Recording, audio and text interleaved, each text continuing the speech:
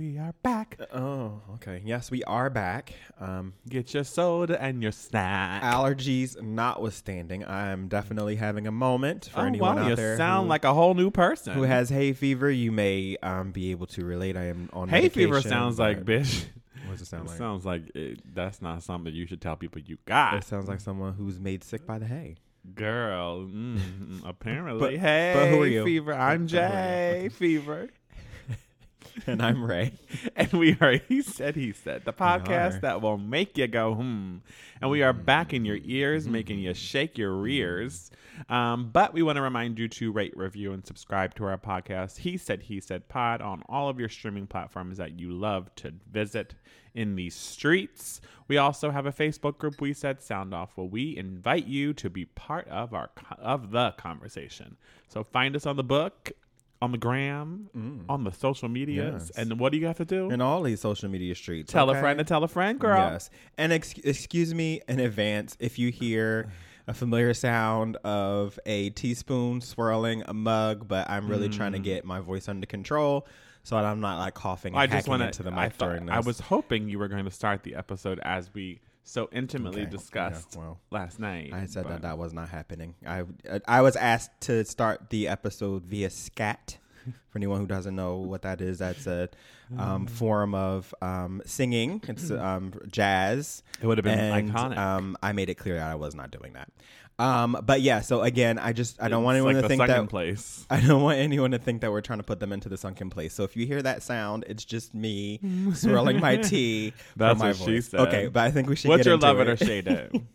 So, see, there we go. Look, Come on, frog. I'm sorry. Okay, you I'm said it gonna twice, work through 3 this. times. I don't need it 4 times. This is not we're gonna what we work need, through girl. It. We're gonna work through it. Okay, so my shade it this week is to racial profiling because this whole idea that we would still be racially profiling in 2021 is just pretty preposterously ridiculous to me, especially in urban areas. You know what I mean? So I could see racial profiling, still being a thing in areas where like maybe there aren't a lot of black people or whatever, what have you. Okay.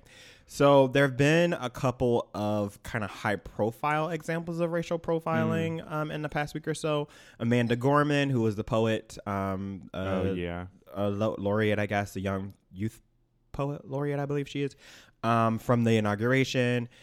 She had an incident in her building where she was racially profiled, apparently, in the building that she actually lives in. I'll spare you the details, but just know that, she lives there, and apparently there was a question about whether she lived there or not because she's black. And there's also, you actually were telling me about the incident at Google, where apparently there was a group of black employees who were racially profiled, where security apparently came and asked them to provide proof that they actually worked there. Bitch. So, I mean, this is something that I think probably 99.99% of black people have experienced, and other races too. But I mean, obviously I'm black, so I'm going to stick to the black experience. And it's just one of those things that is it's very upsetting. It's embarrassing. And it's infuriating. And, just this whole idea that because you're black, that there are certain spaces that you shouldn't be in, or that it's odd that you're here and you're a black person is just a very antiquated and ridiculous idea. And that's to me. because people can grow up in homes that their parents or their generations are prior to them have racist beliefs and thoughts and prejudice. Because I think that's another thing.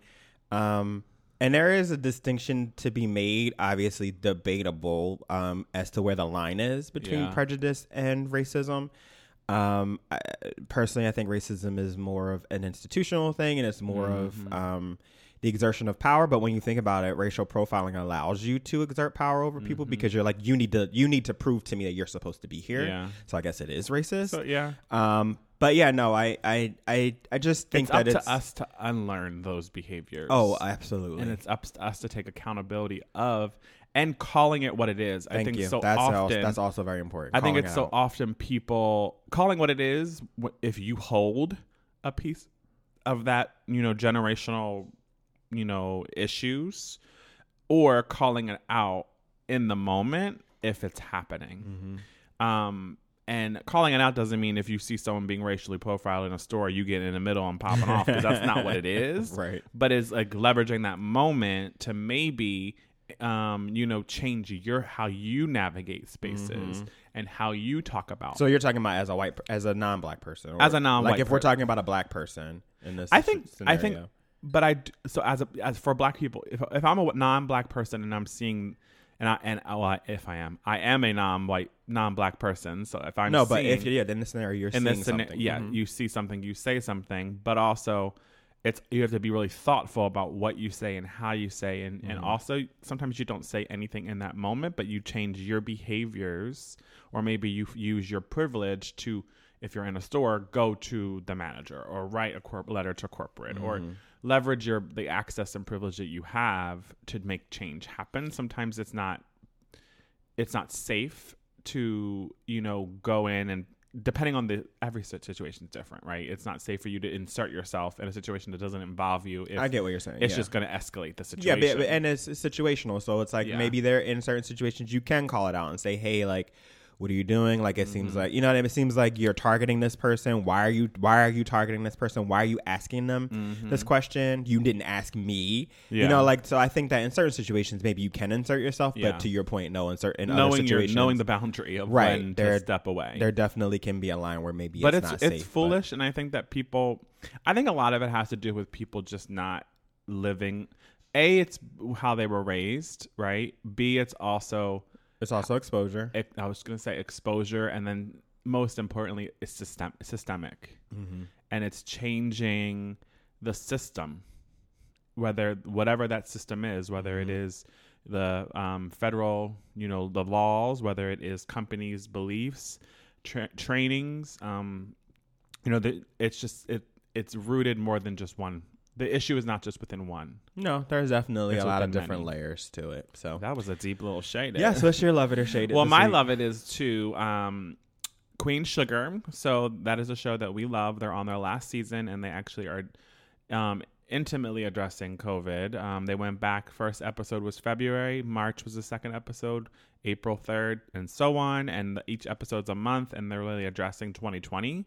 But that's not my entire love it. There was a quote on the show by Tina Lifford is her real name, but she said, as her character said, she said, life is not about how people show up for you, but how you show up for people. And I think that was a good reminder of where we were in 2020, because I think right now people are looking at what's in front of us and expecting things and hoping for things to go back to normal. And normal can be what may look a little different, but as close to normal. But I think that's saying stuck with me of, we can't just forget what 2020 taught us. And part of that lesson was how you show up for people, at least for me, versus, expecting everyone to show up for you in a certain way. And then you ignore doing that same for others. So yeah, no, I like that. The show is good. I think this is the last season. I think I said that, bitch. Oh, did you say just said that? I was like looking at my notes, but oh yeah, I know. But yeah, I mean, it's a good show. I actually really like that quote. I think that is an interesting way to think about the way that you navigate the world and the way that you navigate interpersonal relationships, because I think for a lot of people, you can focus more on what people are doing for you as opposed to maybe what you're doing and how you're showing up for other people. And it's an important reminder that you really should do unto others as you would want for them or have them do unto you. Auntie. All right. So with that, we will move into these topics. Come on. Tell them. Unfiltered, unbothered. First topic is the interview heard around the world. And this actually, excuse me, the interview actually aired on the day that we would have recorded, but we took a week off. And the interview I'm talking about is with Meghan and Harry and Oprah. Not Megan Thee Stallion, though, and Harry Styles. Meghan and Harry, the prince, the formerly known as. Yes, previously. So Harry and Meghan sat down with Oprah Winfrey for a bombshell interview. Come on, bombshell. Okay, a bombshell interview that, sidebar, CBS actually paid anywhere from $7 to $9 million To who? to Oprah Winfrey's production company Harpo for exclusive rights to this interview. And I believe those exclusive rights were for, I don't know if it was just for here or if it was for international. Wow. But yeah, between $7 and $9 million, the royals themselves, Harry and Meghan, were not paid. That was made very clear at the beginning of the interview. And they also said that no topic was off limits. So 17.8 million people tuned in to watch this, which that's blockbuster numbers in 2021. That's a lot. You said 17? 17.8, so almost 18 million. We're gonna say 18. Okay, so there's I don't even know where to begin. So I guess we'll start with some of the claims. Okay. So one of the claims was that the firm or the institution, we'll use those terms interchangeably. I think we'll say institution. So the institution or the royal family, the apparatus behind the royal family itself, they failed to protect Meghan, allegedly, from negative coverage in the tabloids over there. They also are allegedly planning to strip baby Archie of any royal title, and this is in the aftermath of them already stripping Harry and Meghan, and also not having them have security through the crown, paid for by the crown. Come on, the crown. Yes. They also allegedly, and this was one of the more salacious, I guess, claims in the interview, was salacious. that the crown or the what do we say? The institution ignored her pleas for help with mental distress, even amidst what she referred to as pretty much suicidal ideation. And then the other thing that was like really kind of surprising, or maybe not surprising, was that there was some type of a discussion with Harry about how dark baby Archie might be before he was born, which Oprah was aghast, girl. She said, what? She said, what? She put her hands up. She turned her head to the side. It's basically a meme right now. It's everywhere. So all of this and more in that particular interview, obviously sending shockwaves, that reverberated internationally all the way back over there to come on, reverberation to Britain, and there's just been a lot in the aftermath. So at first, I think we'll pause there, and I'll say, what did you think of the interview? I was not surprised by any of it. And I actually didn't really. I'm not someone that's like a royal watcher. I'm not. Neither am I. I don't care. But I've never been that girl. But to say that, the interesting thing is, even when I have clicked in, even though we're not royal watchers, we basically clicked in. I think because of the fact that Meghan is biracial. Yeah. Yes. Yes. Otherwise, it would have just been another Caucasian marshmallow party, and I am so good, so good.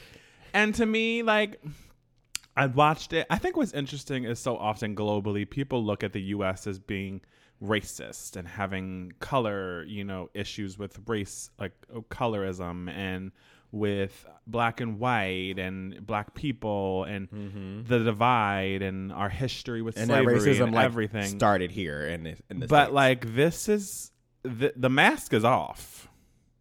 This shows that racism is not our issue and only our issue. Right. It's a global issue. So to me, that's what the unlock for me in the interview was, like, I wasn't surprised, but also it was this like, aha, bitch, gotcha. Like, don't do that. Gotcha. Y'all thought y'all was just out here giving us the Spice Girls and saying, you know what? We love all colors and races and journeys and moments. But then zigga zigga, y'all racist too. Well, that's one of the interesting things is that what you, or at least what I often have heard and have read, is that one of the things that they will say over there is like, we're not like that here. No, you know what I mean? So like, often racism is the story they not, try to tell. Right, like that's not a thing here. But what I think, this kind of reveals is the fact that microaggressions are just as insidious as racism, as overt racism.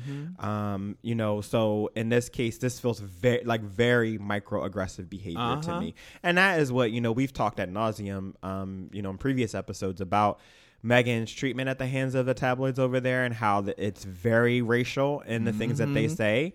And whether you call it out and out racism or whether you term it microaggression, it's still very, very not harmful. Okay. It's not. That's okay. what it is. It's not just, okay. It's at all. not okay. So to me, I wasn't surprised. Like the best part of the interview was Oprah and her dramatic, reactions.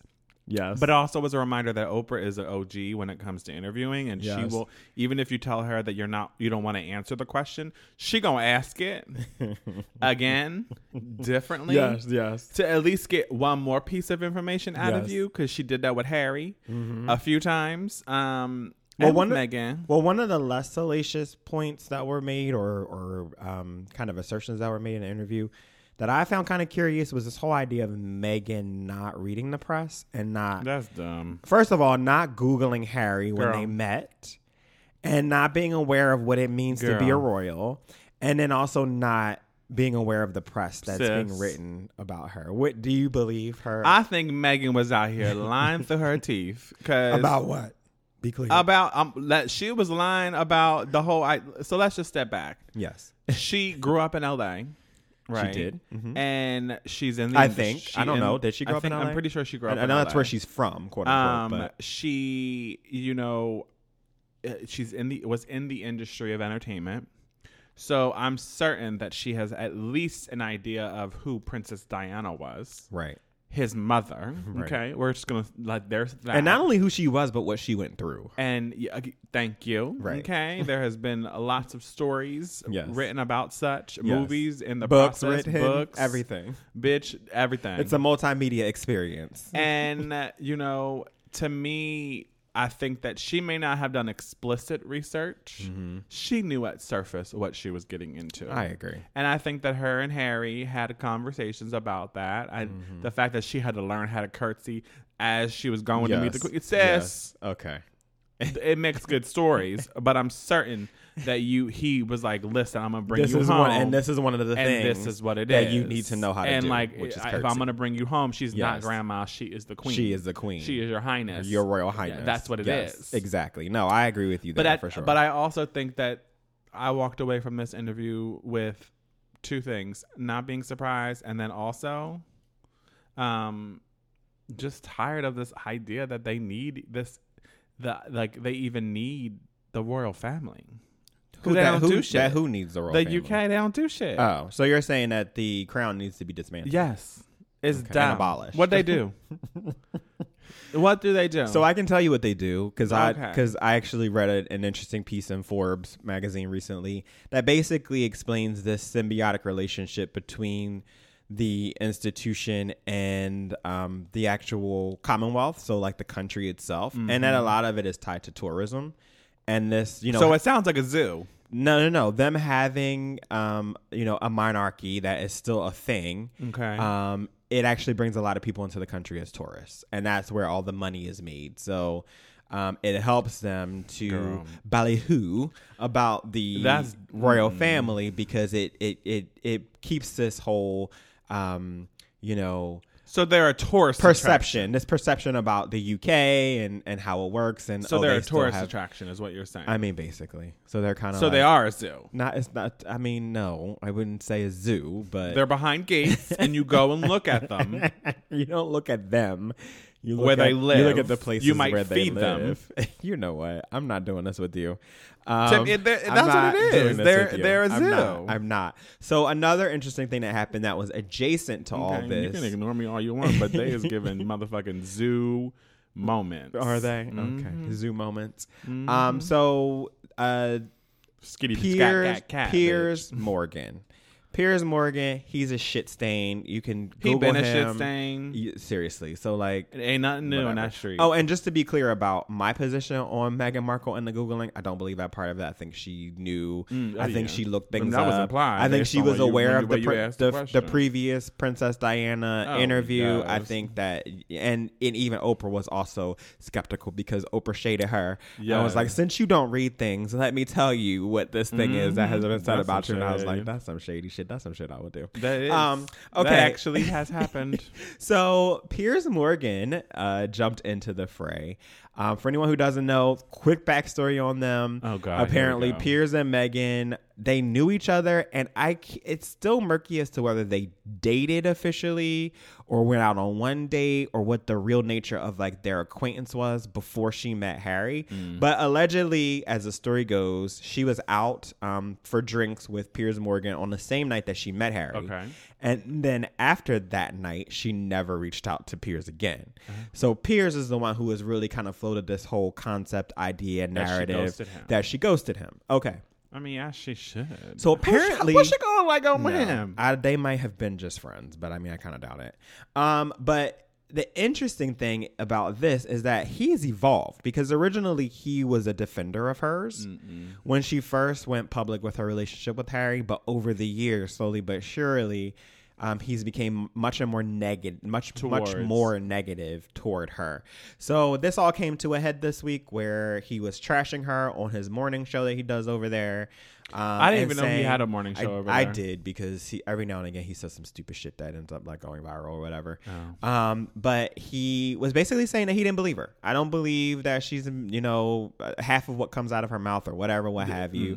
She's basically disrespecting the monarchy, disrespecting the queen. It's not cool. And then I think it was the next day, one of his colleagues on the show, who actually also happens to be biracial, called him the fuck out and basically was like, so because she's cut you off, you have nothing but horrible things to say about her. Well, Miss Piers did not like this. She got up from her seat. Miss Piers said, not today. She said, I'm something to the effect of, I am not doing this. And she stormed off of the set. For it. Okay. And then in the aftermath, they were saying they weren't sure what was going to happen, whether he was going to keep his job. And then I think the next day or 2 days later, he ended up quote unquote quitting. But he was pretty much fired. So what do you think about Piers? And then we'll move on to what you think about Miss Sharon Osbourne. Miss Piers Morgan, I just think it's funny that they were trying to make him the new Larry King. But to me, Piers Morgan, this does not surprise me. Yeah. I'm not surprised by this behavior. Yeah. I think that what I think is great is that this is an opportunity for the world global news to see that the UK is just as bad as the US when it comes to racial issues. As I said earlier, Piers Morgan to me is just garbage. He's a garbage person. He's clickbait. He is definitely clickbait. He is That's someone that I feel like he loves a good headline. He even said when he's being interviewed by the press over there is, this is just this will be a hibernation. I'll be back better than ever. Like, he doesn't see this as a hurt up to his career. That shows you the type of person he is. So that's my beliefs. Yeah, no, he's definitely clickbait. I like that you use that term because that's kind of what he is. He likes the court controversy. Like, that's a part of his shtick. The next day he kind of doubled down and was just basically like, I don't believe her, yada, yada, yada, whatever. And I'm like, whatever. He'll land somewhere. Someone will give him a fucking job. Girl, not me. Shit stain that he is.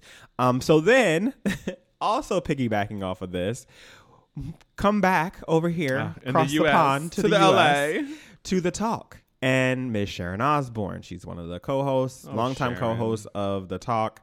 And apparently they brought this up. And I used to really like her. She made some comments where she came to Piers' defense, and then I guess her comments were fucked up because he were like, oh, you're a racist too then. If you are supporting racism and a racist, then that means you're a racist too.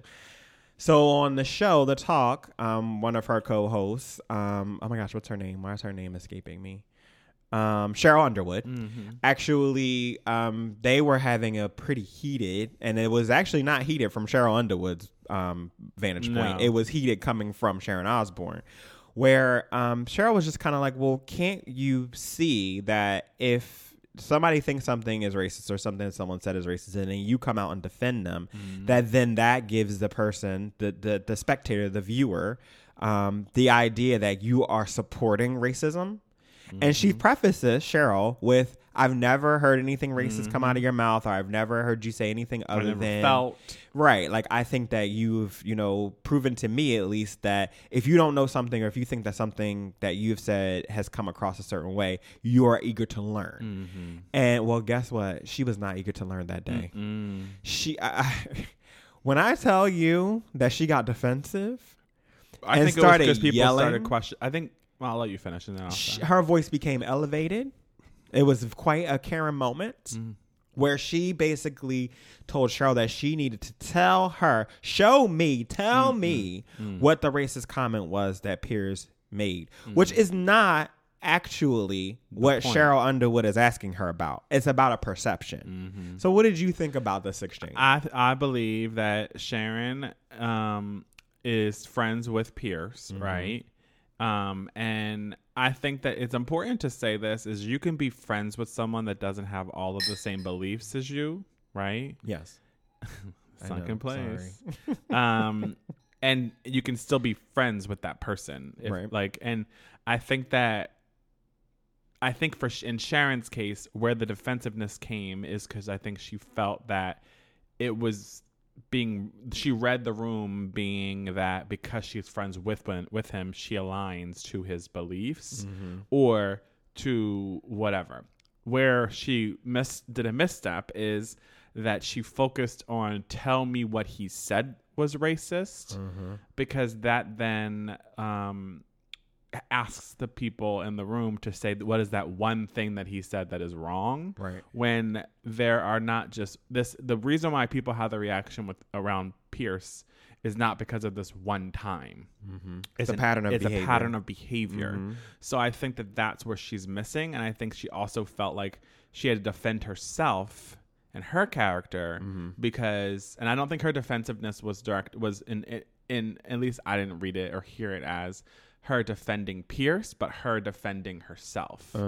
Even when, even when they came back from a commercial break it got worse when they came back. And, Sharon was like, we talked about this on the break. We're going to talk about it now. Like this, I think I've been asking you during the break. I think that the hatchet is already buried. Like people are already going to have like their point of view on me. And I think that that's where it was. I feel like she was trying to defend herself, which was wrong of her. She should just have a point of view and it should align to whatever that is, whether that means what he said was not racist. In my belief, what he said is not racist. And if that is her belief, then have a discussion about the why. I don't think it's racist because of, and then let others that may disagree say, well, but she never answered the question, because the question is, if other people perceive him to be that, and then you come out and you say, I support this person, then those people who believe that he is a racist will then believe that you support racism. So she missed the mark by not actually answering the question that was being asked, which could easily have been, yes, I don't agree, but I understand how people could have perceived that I'm supporting something that's racist because of what they think and the perception that they have about peers. So I think that was definitely a miss for her.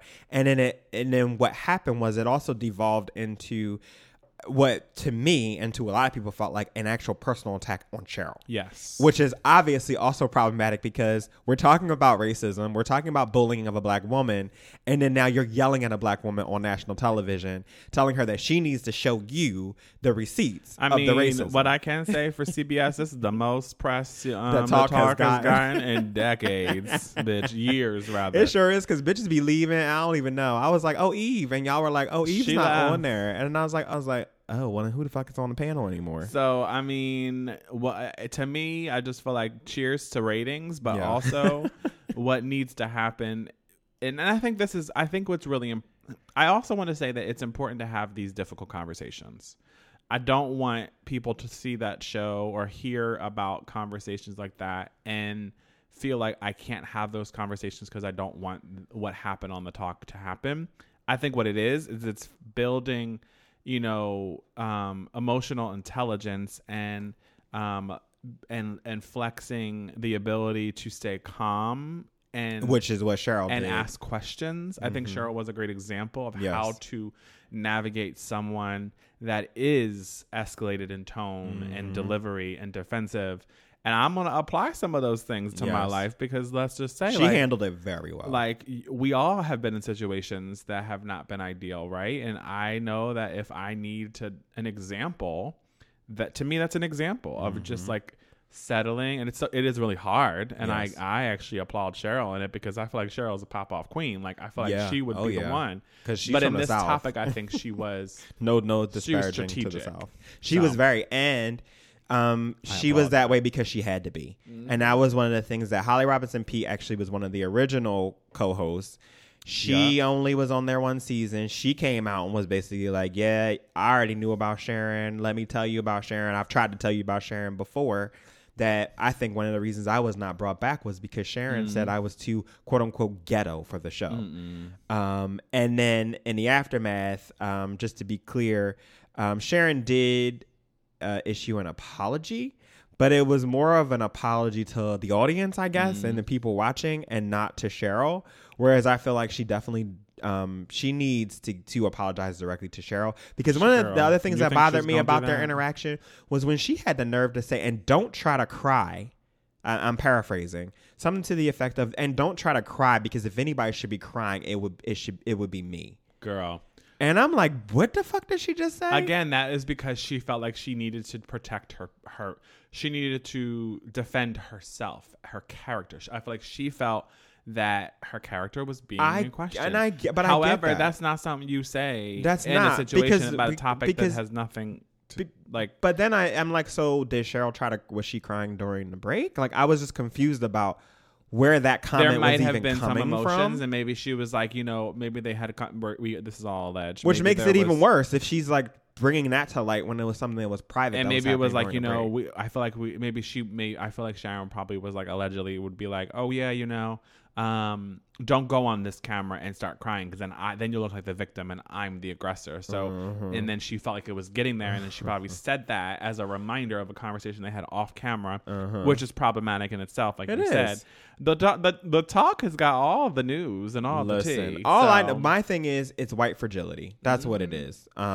This is white fragility on full display, coming from Sharon Osbourne. And it's like, you should be able to defend your defense of someone else without it turning into what this turned into. Because the reason that you've become so defensive is because I think deep down you know that what you've done is questionable. I'm not going to say that it was wrong. It's questionable. But that it's questionable. All right. So moving on.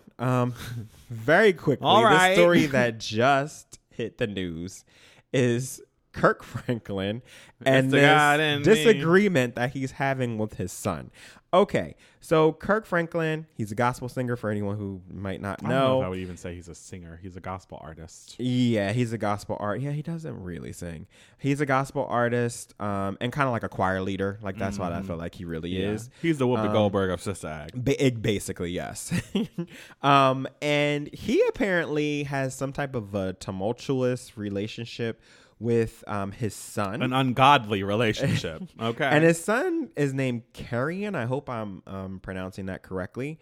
And apparently they had some type of an epic disagreement. This was happening over the phone. And Carrion decided that he was going to record part of the conversation. This part of the conversation is, I don't want to say it's damaging necessarily to Kirk Franklin, but I guess it kind of is because of Kirk Franklin being like in this godly space.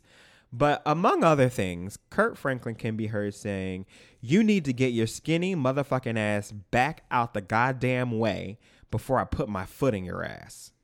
And also, sidebar, there's someone laughing, a woman like hysterically laughing in the background, which I was very confused by.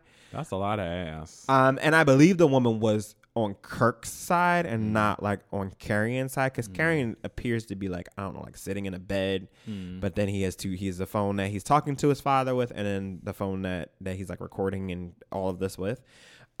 He also said, "I will break your neck if you ever disrespect me." And this was after he referred to him. I'm almost certain that I heard him use the N-word.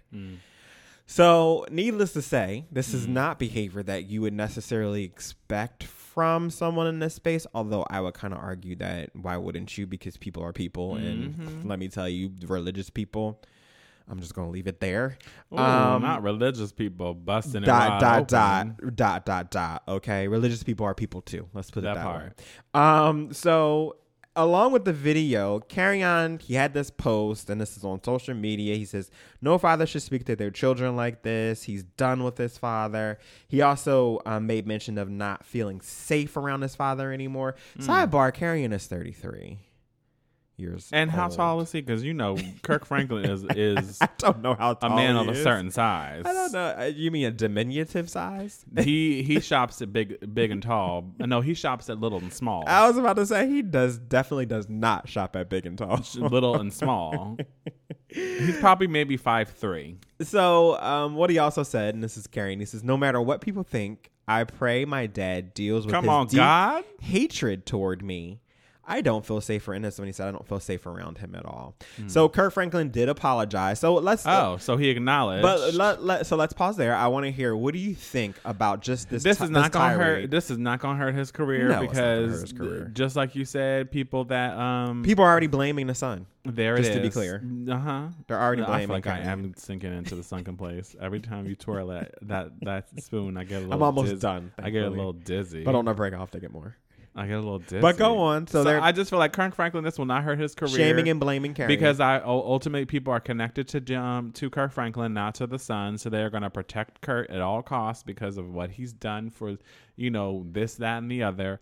Also, what I will say is that Kirk Franklin is living through his demons, and I feel like part of his the fact that he has a son and there's issues, and then you're out here promoting positivity through song and through God, has me questioning your character.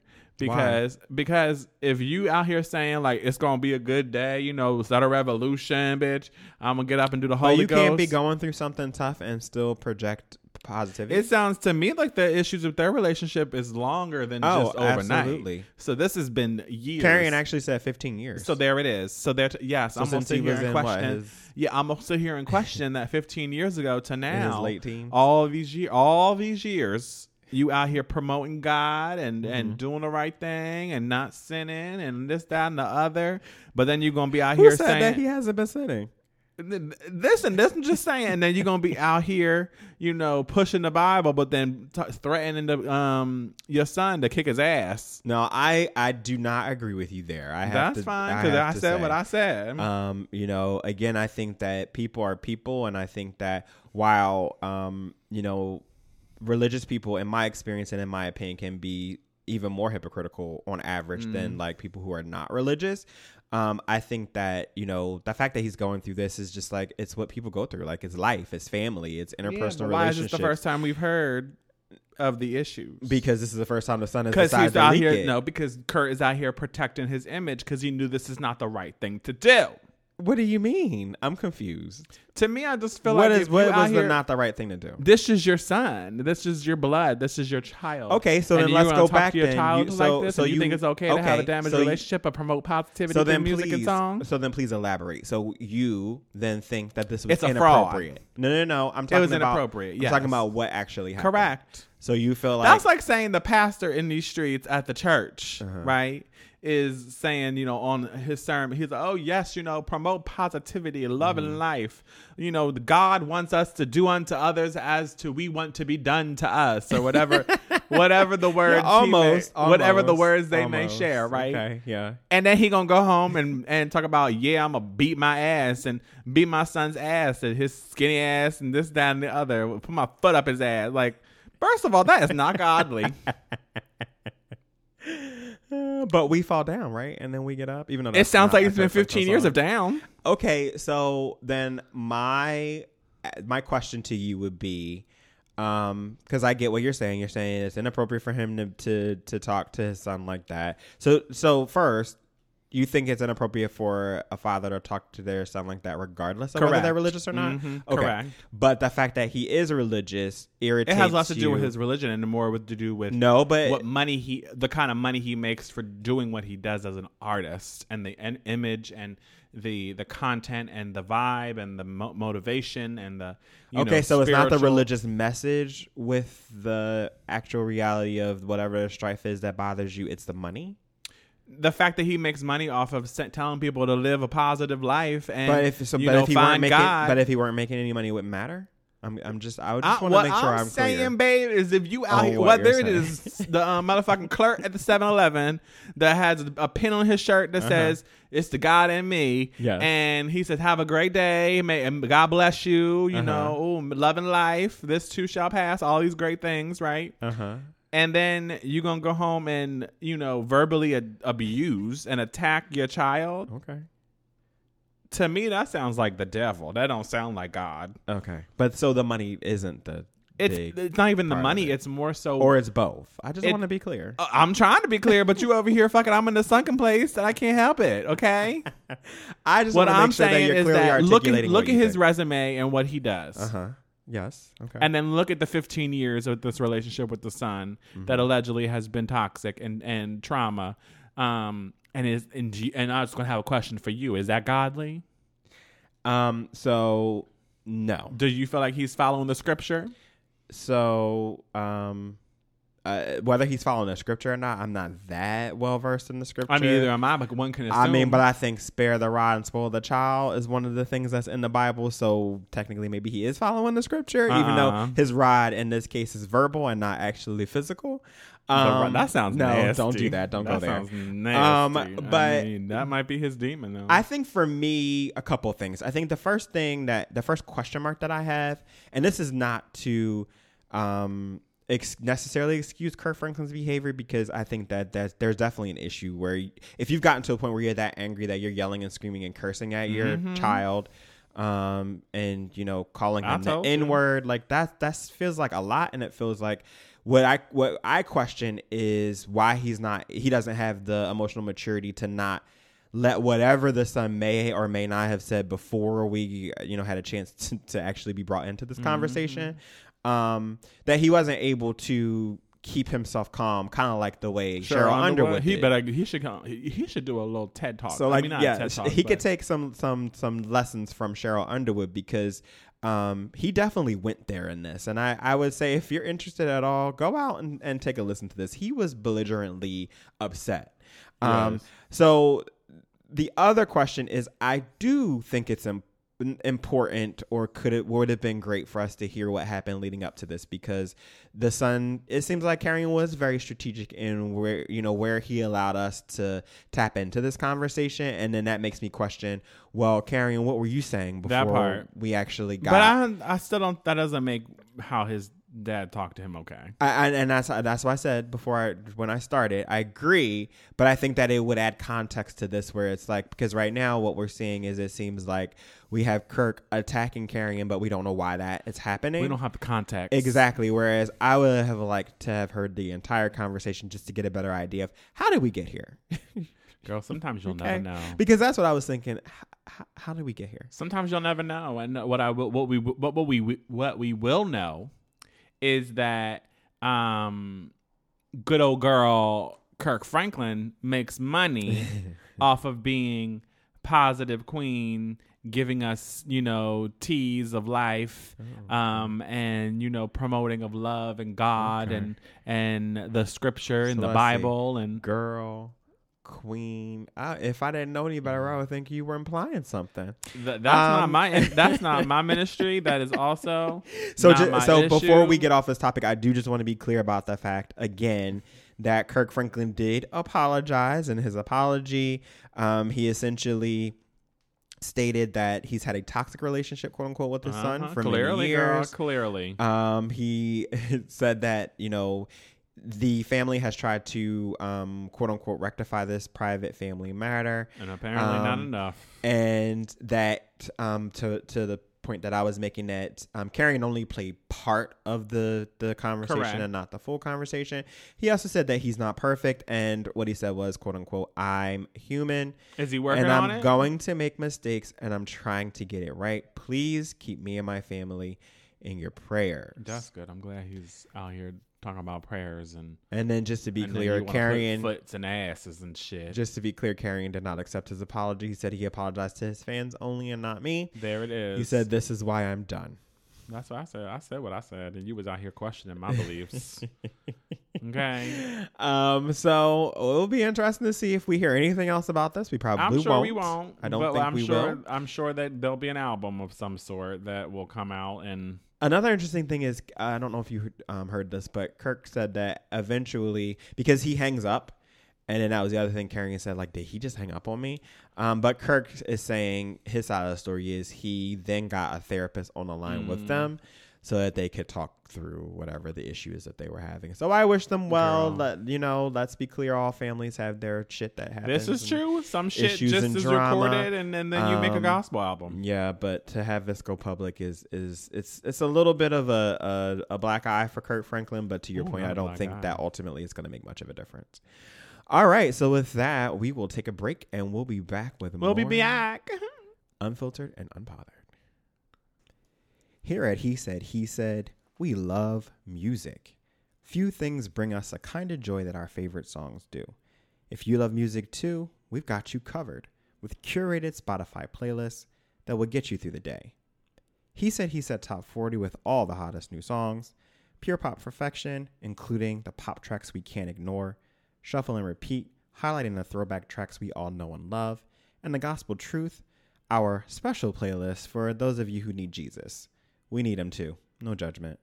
Be sure to be on the lookout on our socials for links to all of our playlists as well as other content that we have to offer. Now, let's get back to the show.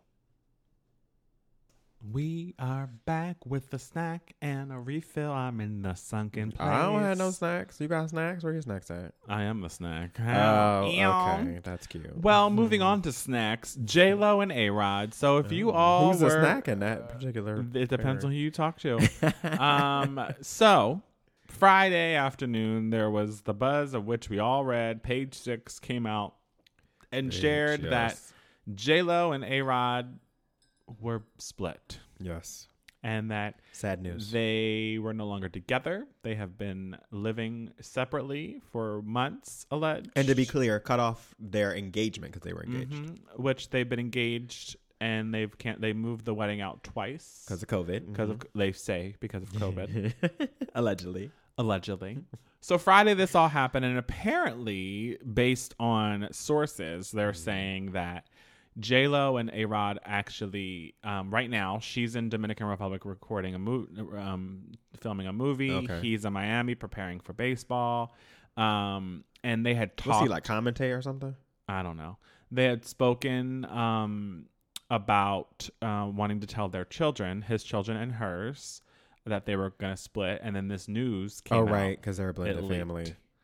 So they quickly discussed, this is all alleged to sources, and they decided that they needed to regroup before they went to their kids. And then if you were paying attention Saturday, well, throughout the day on Friday, there was also news that A-Rod was out here canoodling with Charm. What's her name? Southern Charm is the show, I know. And the Becky, that's what we'll say, from Southern Charm. Let's call her Karen. That's Karen. Okay. Rebecca feels more age appropriate for her. All right. Especially considering the alleged activity in which she was partaking in. So it was rumored that he was out here, stepping out of the relationship with Southern Charm and Becky. And that devastated J-Lo, allegedly.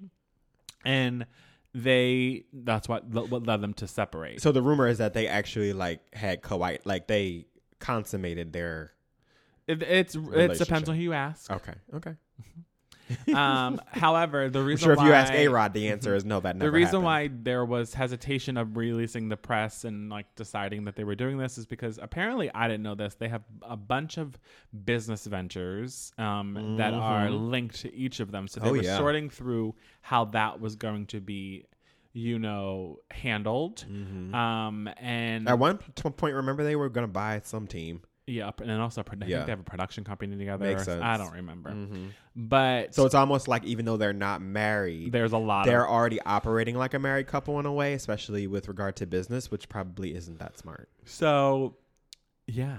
That said, they rushed to have this conversation with each other. This is the regrouping conversation. Yes. Okay. And they decided to put out a press release on Saturday. Okay. Saying that they're going through things and they're working through it as a couple. Interesting. So would you because I feel like what I've seen today has basically designated those comments as a refutation of the claim that they've split, as if the claims that they split were premature. Correct. And that they are now trying to reconcile.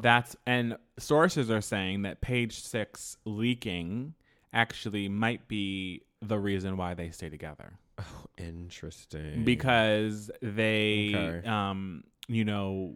realize the impact that the separation has, not just on them but on their children, and obviously now they had to have the conversation after it was leaked.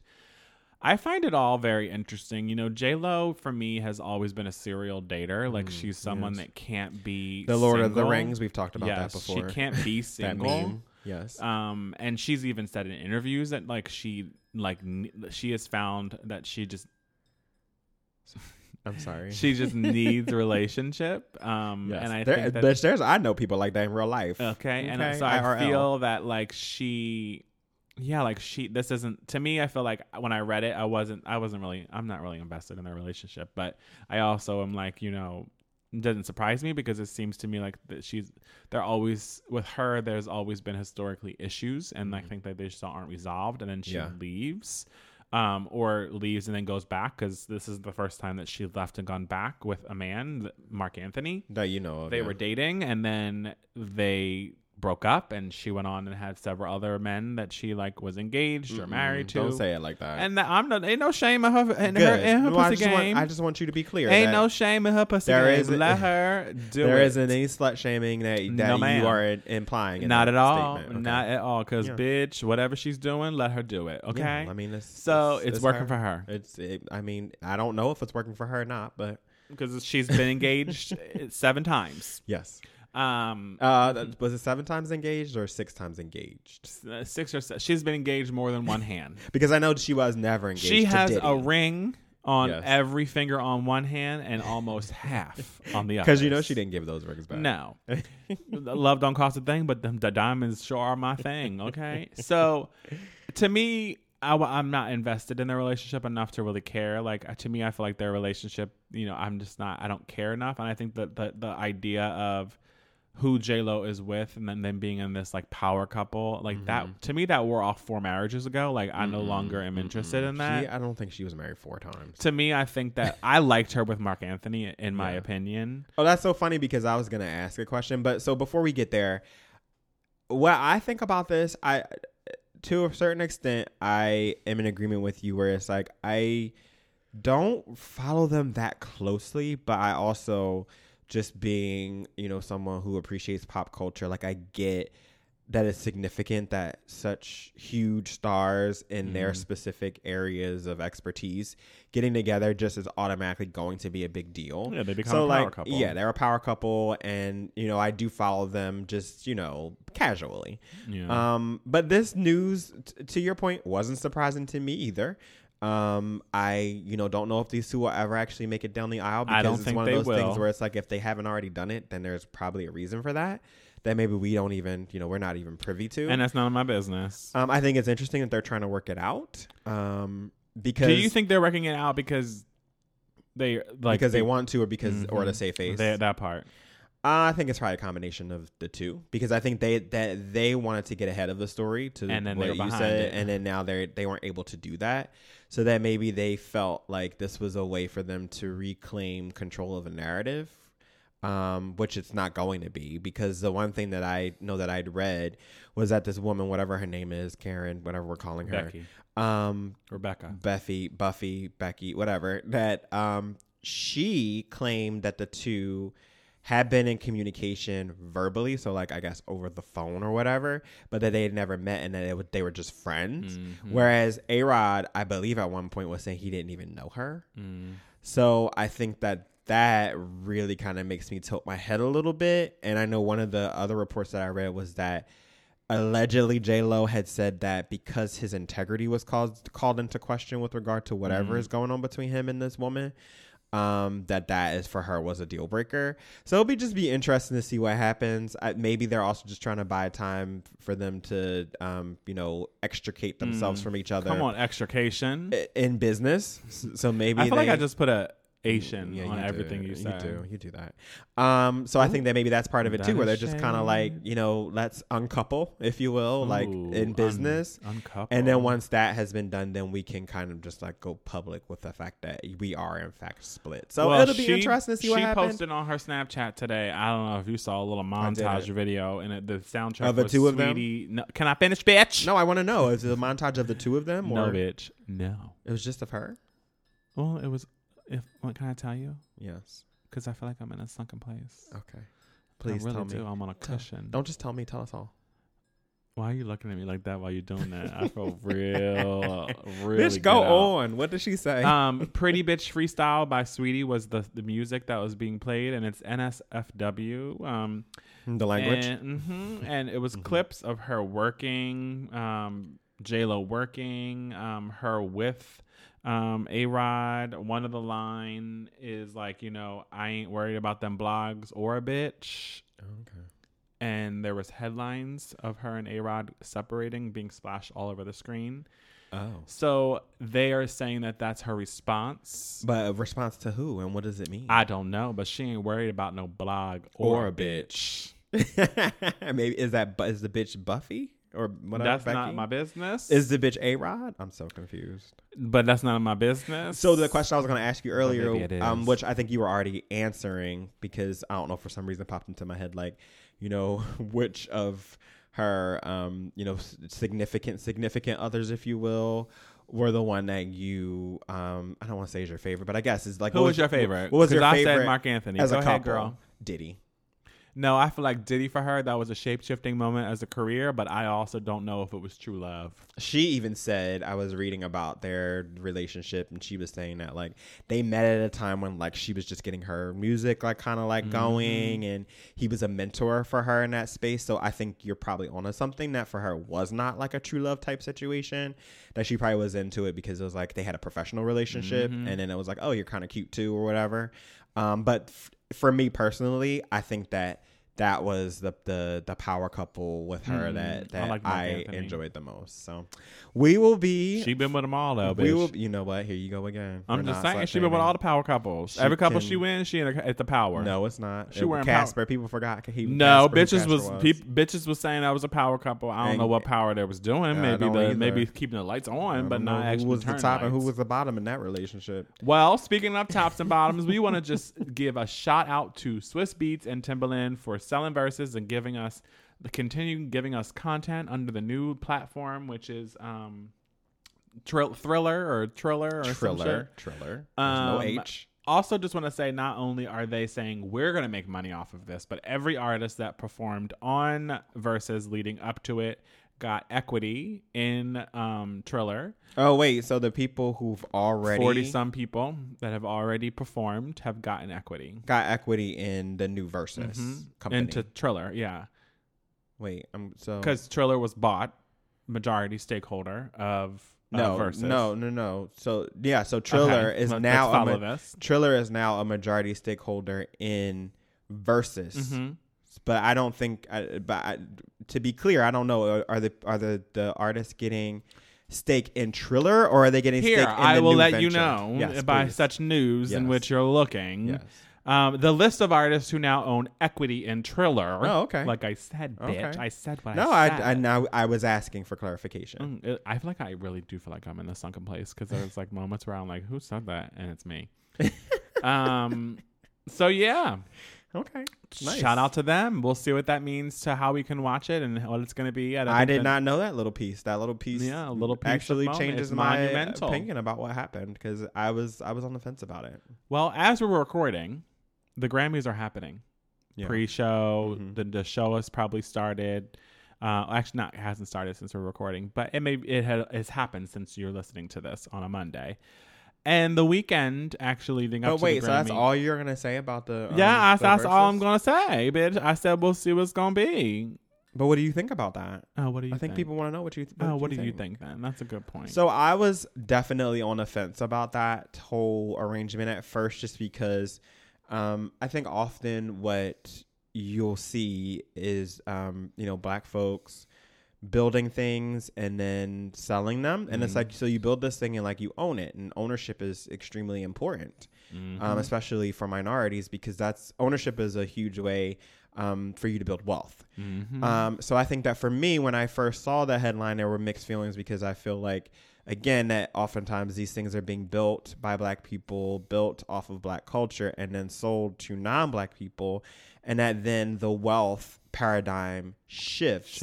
From Black folks building wealth for their families and you know, the families of the people who work for them, to you know, white folks building wealth and also continuing to build wealth as they've done for centuries off of Black culture.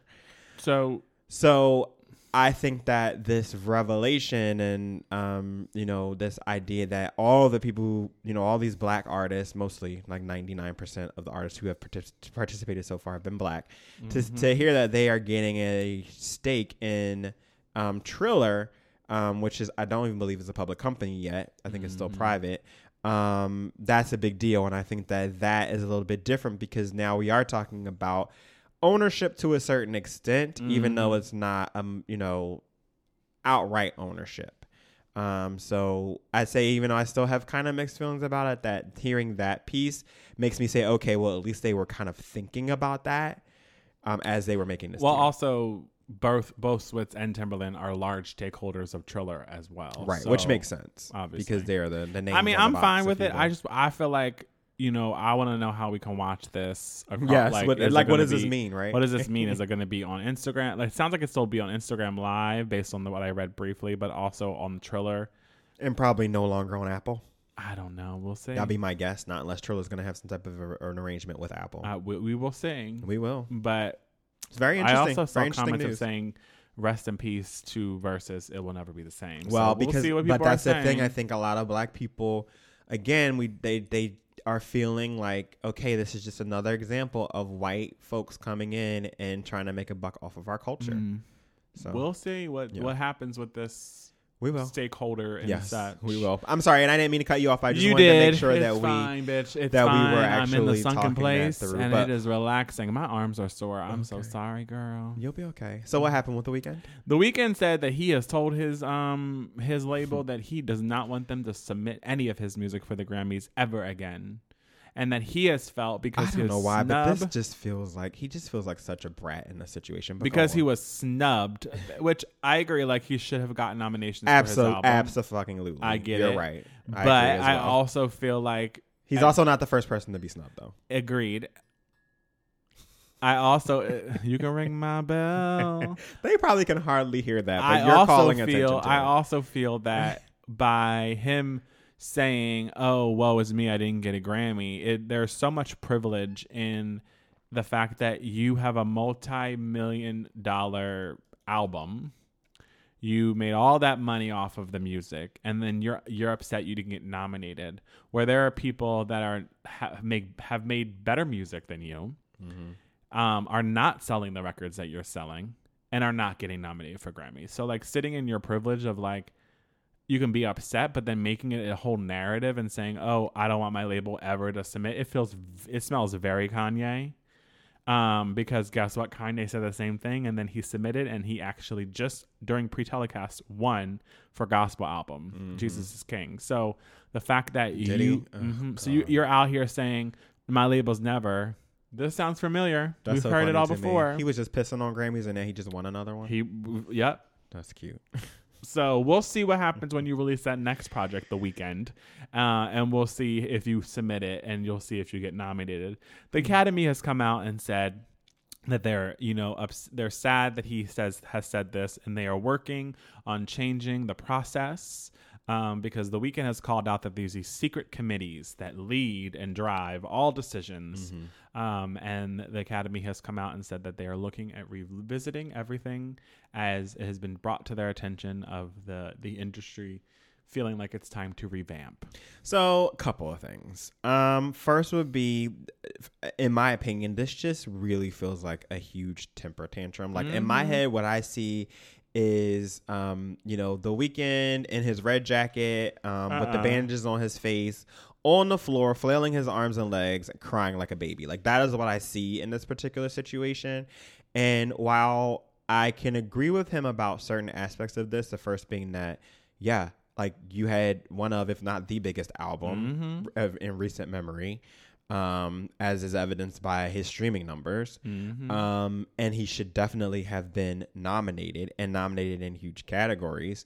But this whole idea that he's doing this all of a sudden because of quote unquote secret committees, which are actually the worst kept secret in the music industry at this point, is bullshit. And it's like, so in the spirit of hashtag KTSE, or keep that same energy, which we have talked about here before, I don't feel very sorry for him or feel like all of a sudden now, oh yes, go ahead, boycott the Grammys, because it's like you should have been boycotting the Grammys, because we all have known about what goes on with the Grammys for a long time. But now all of a sudden that you feel targeted, now you don't want to be involved in the process anymore. Whatever, weekend. Like whatever. He irritates me anyway, but it just doesn't feel like. He said that he has 3 Grammys and he doesn't care anymore. He said that he should give them back. He should send them back. Oh. Hey, that's what you should do. If they don't mean anything to you, then why do you have them? Like, I don't care enough about The Weeknd to really like have an opinion outside of saying that this feels like he didn't get the toy he wanted at the store, and he fell to the ground and started crying. Yeah, exactly. And it's just like, and this is also not to say that I don't agree that there are definite issues with the Grammys and the politics that goes behind it. But let's be honest, there's politics that go behind every award show. So it's like, it's a game that you play, and if you don't want to be a part of it, then just don't be a part of it. But this whole, this level of histrionics and declarative statements about it, it's like, I don't really care either. I know. But I will say that, again, this is something that if he's felt this way, it shouldn't have had to come to him feeling like he is the one who's being targeted to say something about it, because this has been happening for a long time. Girl, bye. Yes. I don't care enough. I will not miss him on the Grammys tonight. Of course. Another interesting thing that's been swirling about the Grammys is Beyonce's alleged her decline of their invitation for her to perform this year. Lots of speculation, questions about why. She is the most nominated artist this year with 9 nominations, because she's nominated in a couple of, I think, major categories, and then also in R&B and in rap categories because of a song with Megan Thee Stallion. So it's just very interesting that apparently she didn't want to do it because I believe she didn't want to do it because she wasn't going to win one of the big categories. I agree. In my opinion. I agree. I think that with the bigger level stars like a Beyonce, they have insight of what that they can have their people reach out and find out whether they won or not, and then they can actually make a decision about whether they want to perform. And in a way, it's like, well, if they're going to trot her out and have her perform, but then she's not going to win, what is really the upside for her besides, I guess, getting more eyeballs on whatever song it is that she would perform? But she probably kind of feels like, I don't need the Grammys for that at this point, just like I don't really do much promotion at all of my music anymore. So it's just very, very interesting that she's sitting this one out, and it's I think also because it's virtual, and I don't think it's. I think I that agree. also is a big part in the decision. I think that they're not going to be there. It's going to feel very different. It's going to feel very different. So it'll be interesting. We're not having our annual Grammy party because of. We are not. There's also rumors about a secret project that Beyonce's been working on in recent weeks. So we'll have to see what happens with that in the coming weeks. My name's Bennett, and I ain't in it. And with that, I think we probably should move on to music. You first, bitch. All right. So, first song this week is one that I'm super excited about. This is really not Jay's Ministry, but we try to be inclusive here. What is it, bitch? And talk about things that are not just the things that one or the other of us likes. Okay, carry on. So St. Vincent, who was I would refer to her as a alternative rock artist. I think that's kind of the lane that the industry would say that she fits in. But she has a new song out, and it's called Pay Your Way in Pain. Such a fucking dramatic title. Everything I've seen about it is dramatic. She's going for this 70s vibe. I'm here for it. She is one of my faves. I've been waiting for her to return. I saw her when she went on tour this last time, and it was one of the best shows I've ever seen. And she does not disappoint me. It's a 70s funk vibe that's going on with this song. And, you know, as far as I'm concerned, it's oh so good, and it's on repeat. Well, I figured I would keep it nice and short. I mean, you know what I'm going to say? What you going to say? It's there's something about it, but I just don't know what it is. But it's not enough to keep me replaying it, so it's a shuffle. So there's something about that's actually like a positive. It's interesting, okay. but also like I don't care enough to listen to it again. Like to me, Okay. she's not someone I'm checking for. Okay. It also feels like sometimes she sings with like marbles in her mouth, or like she's like singing really far away from the mic. You can't understand what she's saying. Mm-hmm. Okay. Which is probably why you like it, because it is on par with some other artists that you enjoy. I'm into it. So you said that it's on shuffle. A whole ass shuffle. Okay, that's not bitch. surprising to me. Bitch, it is a whole ass no ma'am. And that's Thank okay. you. All right, what's next? Well, Bruno Mars and Anderson .Paak have released a song, and Silk Sonic is the group's name, and it is called "Leave the Door many Open." thoughts about this. D-Mile produced it. Love D-Mile. It's slow for a single. Like it's not what I expected from either of them. Why? Because it's like the Versace on the floor, whatever. That but I song also is from feel his like last they album. both thrive in like a mid-tempo and up-tempo moment, so I found that be interesting. It definitely has a throwback moment. They actually toured together in 2017. Did not know that. Neither did I. They, apparently they, have shared this project in a teaser, and then they all like shared it was being not just one song but a whole album. Mm-hmm. I enjoy sonically I enjoy the music. And I enjoy Anderson .Paak much more than I enjoy Bruno Mars. But the song didn't excite me the way that I wanted it to. Like I think I might be more excited to like a mid-tempo, up-tempo moment. So for me, the song's on repeat because I enjoy it sonically, but not because I enjoy it altogether. All right, so what are your thoughts? Bruno Mars.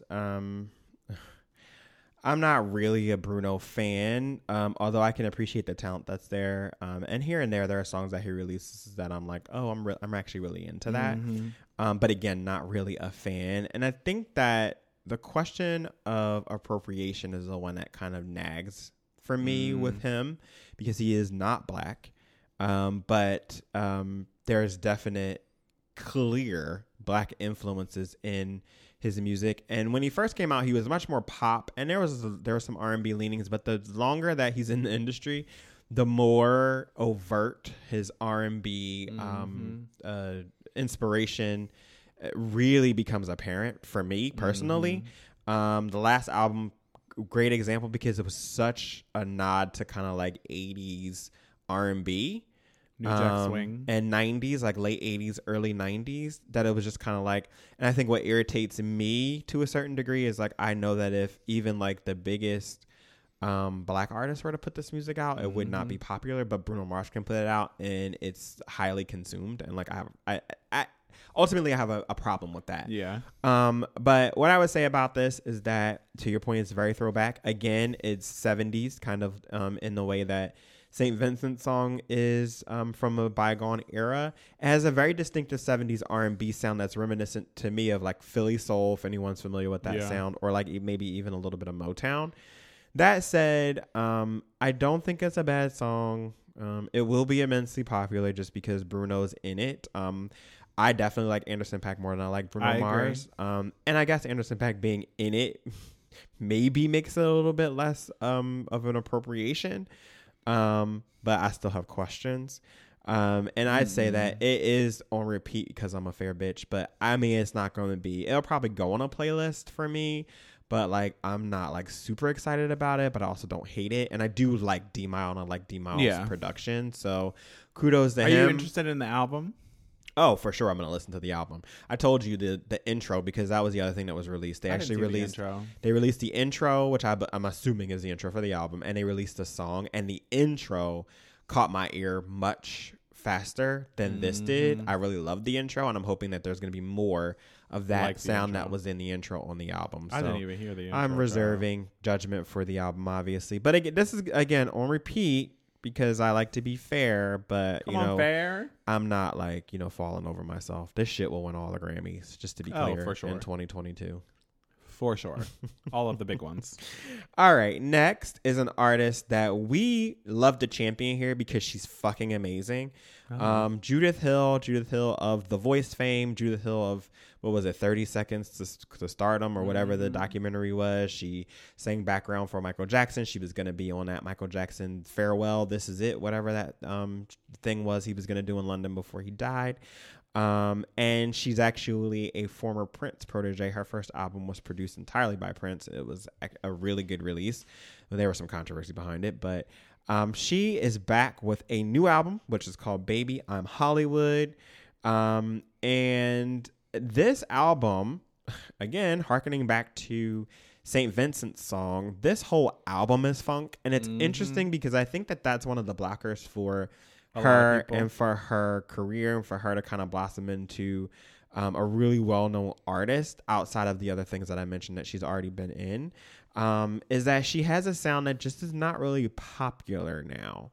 Funk music isn't popular, I guess, unless Bruno Mars does it, then it's popular. But so it's interesting to me because she actually, in the liner notes, is a writer and composer of, like, I think every song but one, exactly. And that is amazing to me. And I love that. I love to see. It's kind of like Chloe and Holly, where I just love to see that, where you have these artists who are really have a tight control over their sound. And I would say that some of the tracks are a little derivative of Prince, but I guess that makes sense because she works so closely with him. And that's maybe her sound. And maybe it is, because a lot of what Prince did was funk. Outside of the things that seemed more like rock music, he put out a lot of funk music, even though maybe they didn't say that that's what it was. And I'd say that as a project, it's definitely on repeat for me. To me, I like her. I really enjoy her.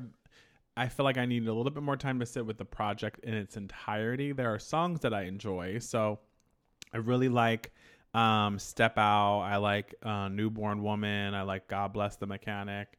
Burn It All is like this bluesy vibe. I enjoy all of that. But I need to sit with the project in its entirety. She's also amazing live. So if you have an opportunity to see her live, do not turn that down. She's amazing. We saw her at Essence a few years back. And she's just extremely talented. So I would say listen to it. I'm going to put this on repeat because I want to revisit it, because I definitely don't feel like I gave it enough time before we recorded to give an entire POV on it, if you will. My fave tracks would be Americana, which I really like. That was a single. I know. It was actually the lead single, which incidentally I hadn't heard until the actual album came out. I also like God Bless the Mechanic, and to your point, I like Burn It All as well. So on repeat for both of us. That's cute. Oh, that is cute. What's next? Trevor Jackson. He is on Grownish. I never really checked for him as a singer. This came up on my Tidal new releases, and I actually liked the song, and I found it to be interesting. So it's the second single of his new album that's coming out, and it's Love Language is what the album was called. It's due out later this month. The song, it's called Get to You. It reminds me, there's like this bass guitar moment. It reminds me of like a very relevant, very nostalgic R&B male singer vibes. There's a little bit of like, you can hear a little bit of his tone that might remind you of like a Chris Brown or a Trey Songz or that kind of moment. I enjoyed it a lot. He apparently is working with lots of people that have big names, like Harvey Mason, who's worked with Aretha Franklin, Michael Jackson, Mary J. Blige, Ayo and Keys. That's a huge R&B name. Yeah, Ayo and Keys, Cardi B, Ty Dolla $ign, Jaden Smith. These are people that he's working on his album with. So his album, I feel like, is going to be really produced well based on just who's working on the album. I enjoy the song. It is produced by Ayo and Keys, who, if you don't know them, they produced the massive hit WAP. Did they? Yes. So. Oh, wow. And also it's co-produced with Gabrielle Lambreth, who has produced for Tiana Taylor's last project. So, and also I found Breland. Have you ever heard of Breland? A country star? Oh, yeah. He has production credits. He's the guy I on his just song. was telling you about.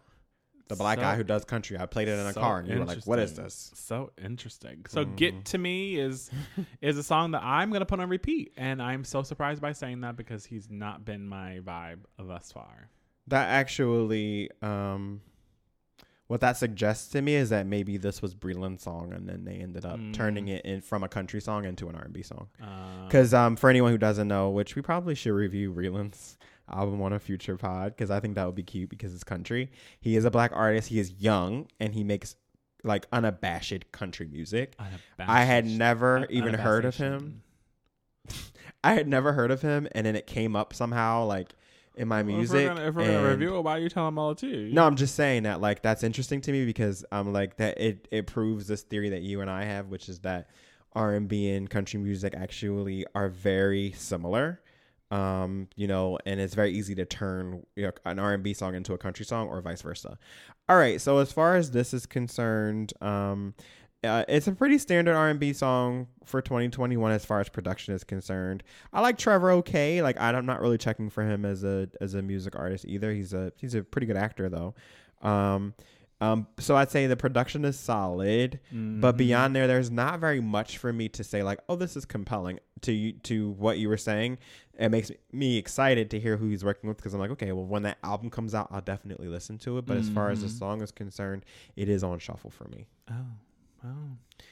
All right, so moving on, we have another male R&B song, and this is the artist is Smith.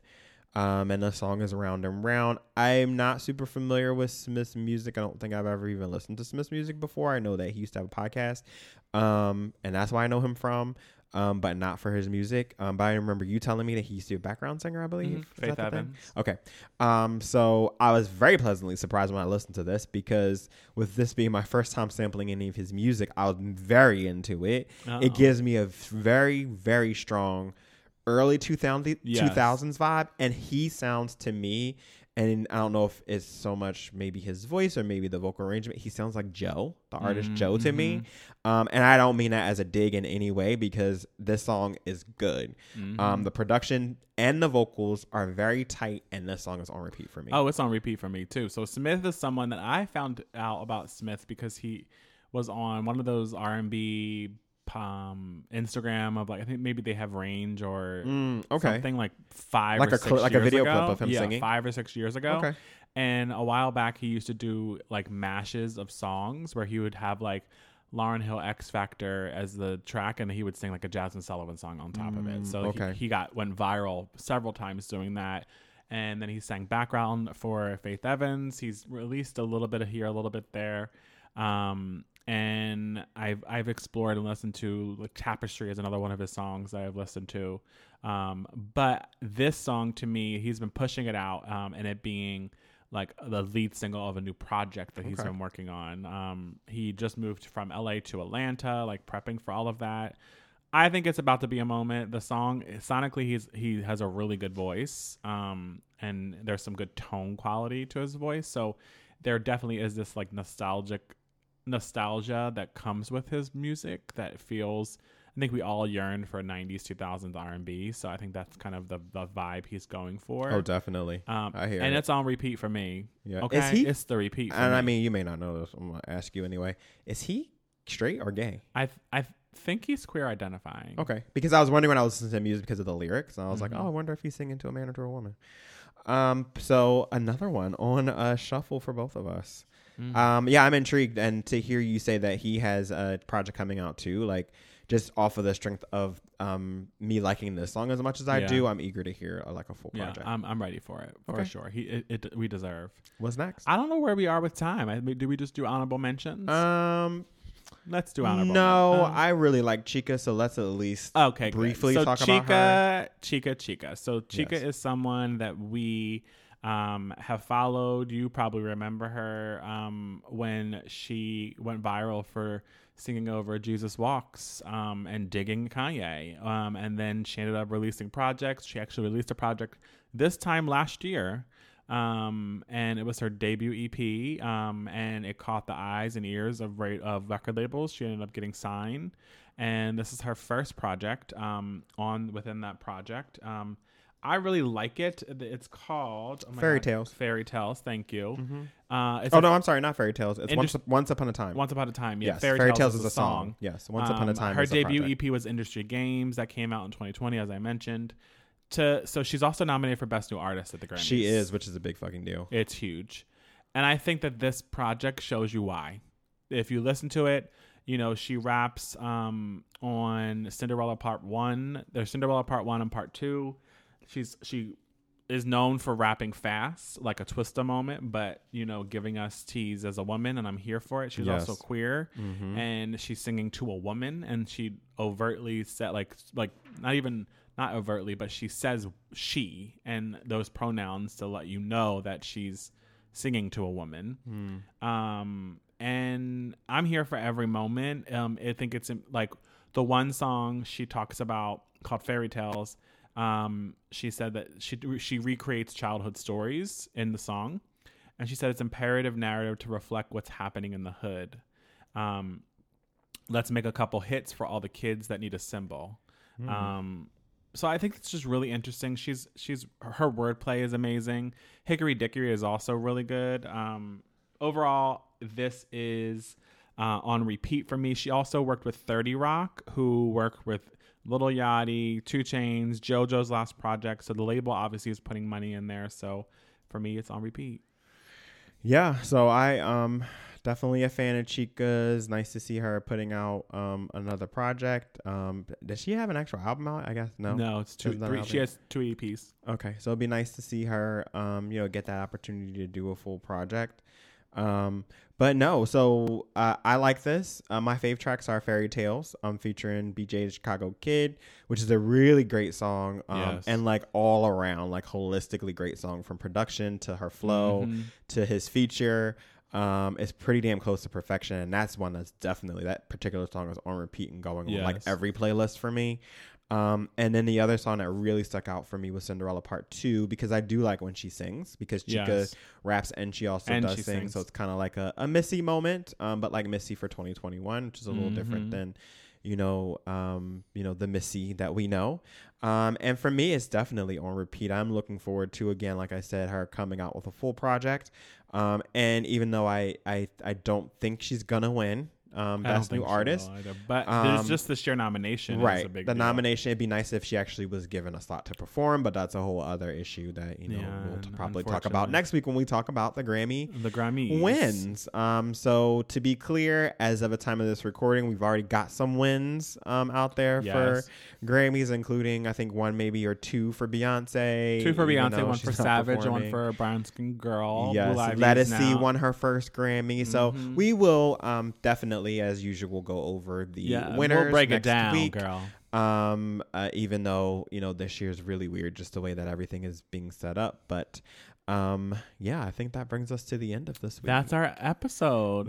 So look at God. Just Jay don't said, put the foot in someone's ass like Kirk Franklin. You know what?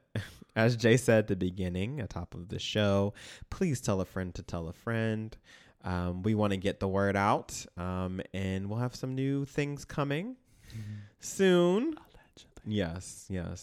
We wanna bring some new things out to you. That'll be behind a paywall. Just to be clear. Oh wow. Well, friends, that is our show, and thank you for being a friend. Yes. Have a great week.